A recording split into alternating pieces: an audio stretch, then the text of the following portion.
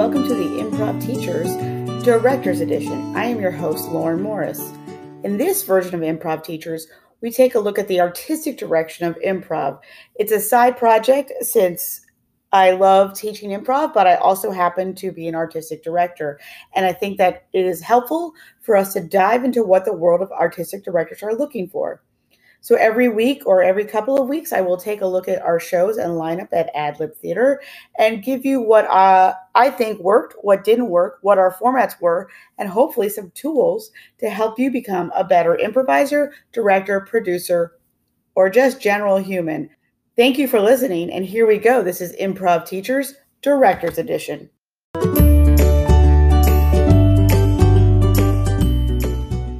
2019 is up and running, and we had our first show of the year this past weekend. We actually haven't started up rehearsals or classes yet, so we all sort of came back excited to be back from break, excited to play, and as a result, we had a really fun show. I'm not going to spend too much time this week about it because overall everyone did really well. As usual, we had our three different sets, a duo up front, and then our resident company team performed a slacker, and finally our house team performed the Herald. The duo is actually myself and my duo partner, Michael, and we do this, we find it fun where it's talking about issues that are typically not debated. So we get that from the audience. And then there's two of us, but there's four characters. And it's never obviously about the issues, it's about the characters.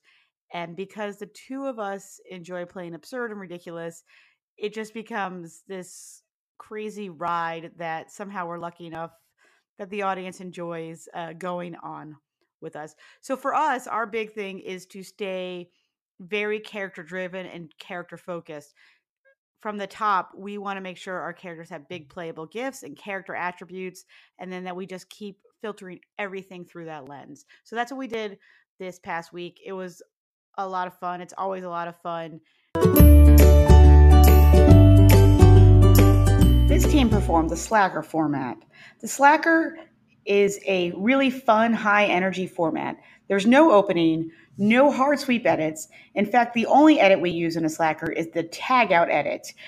That way we can move forward from one world to the next. So you're always taking one character from the scene. So if you have 12 people on there, you have to take one character from that scene, move them forward.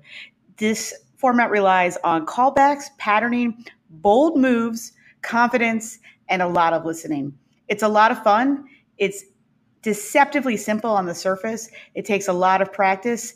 And once a team gets going with it and they really dig deep into it, they can find a lot of success. And audiences are delighted and are having a lot of fun. I'm excited to see what they can do. This is the team that was just auditioned before our break. And this is the team that will be up on Saturday nights alongside our house team. And they performed a slacker. They did a great job. My biggest note to them was what we're going to be working on now is from time to time, it would become just these two-person scenes. So really enriching the environment that's with them and enriching and just making the experience more full. So it's not just like these 2D characters, but a 3D experience for the audience. And the way you do that is by having things going on that don't pull focus, but add to the scene. So whether it's other characters coming through, because if you are doing a scene in your local coffee shop, it's not just two people in the coffee shop. There's other things going on in the coffee shop, or using performers to build out the objects. So we're going to work on a lot of tableau building in the next several weeks.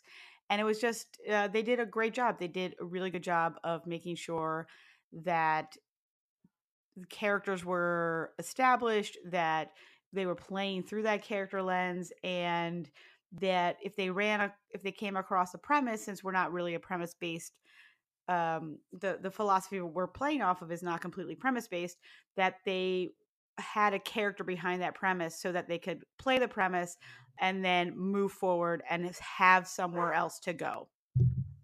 As I've said, we've been on break, so there's not going to be a whole lot of notes, but it was really good to see them getting out there, taking risks, making big choices, and that is what makes these scenes work.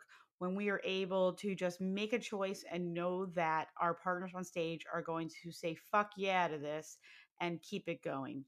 So following their set was the house team, and we did our Herald.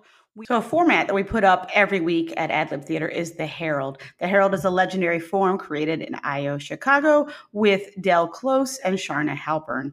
This format has a 3-beat structure. The training wheels format, it will have an opening. Beat 1, scene A, B, C, game. Beat 2, A, B, C, another game. Beat 3, A, B, C. We have expanded upon the training wheels format, and we really enjoy performing the Herald. I learned Herald quite a long time ago, and ever since opening AdLib Theater, I've been performing the Herald almost every night for the past 4 years. So it's something that is really true to what I do and who I am as a player, and I really love it. And it's something that I'm always striving to take into new territory and see what's next. We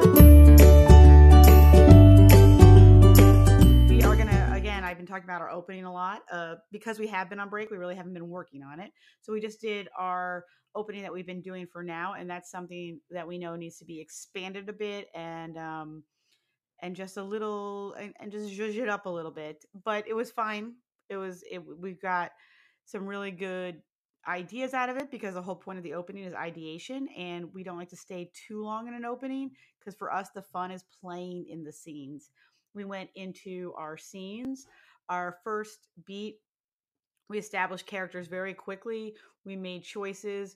We when we surprised each other, we just leaned into it more and had more fun with it. Again, this whole evening was just a celebration of 2019 and getting the year kicked off on the right foot. Our big takeaway, well, we had a couple of takeaways. One was parts of second beat, we didn't go deep enough into the world. We really, really want to dig deeper. So that means getting away from those initial characters we saw in beat 1.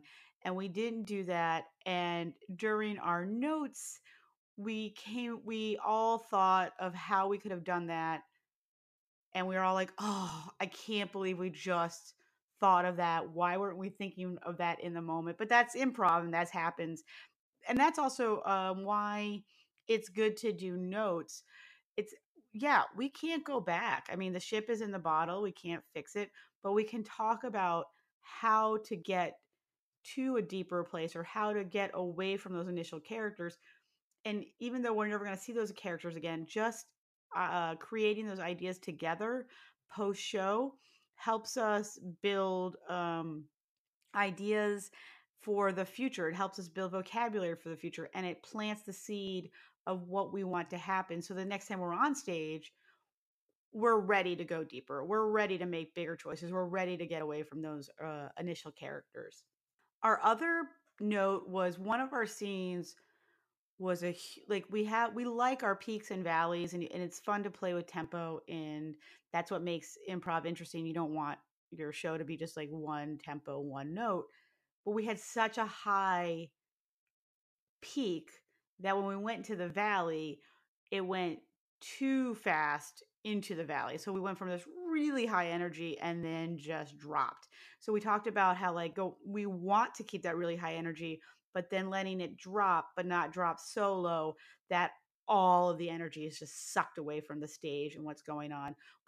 But I'm not even sure that the audience noticed because we recovered so quickly from it. It's just internally we felt it. So we talked about it. And it has to do with making sure our edits are sharp, making sure we're all being clear, making sure that even if we're really steeped in something in the moment, that we don't forget other things have to go on. And that we know that that we've reached the highest point we can reach in a scene. So if it's editing time, and you just have to know, you have to feel it so that when the other people are editing, you're also somewhat editing yourself out of there instead of just kind of lurking around waiting. So those were things that like we talked about, but those are things we can also work on. We're also going to be working on tableau building so that we get more of that 3D experience, and we're going to be working every single performer right now has an individual challenge and a team challenge, and we are all working on those together. So I'm really excited to see what happens in the next several weeks. I'm excited to share it with you guys, give you guys some tools, get those to take away. I'm excited for our upcoming guests that are coming up on the podcast. And I really appreciate you guys taking a listen. And until next time, I'm Lauren. You can find me at laurenhas3.com, adlibcomedy.com, Facebook, Instagram, all those great things. Until then, thanks so much. This is Improv Teachers, the Director's Edition.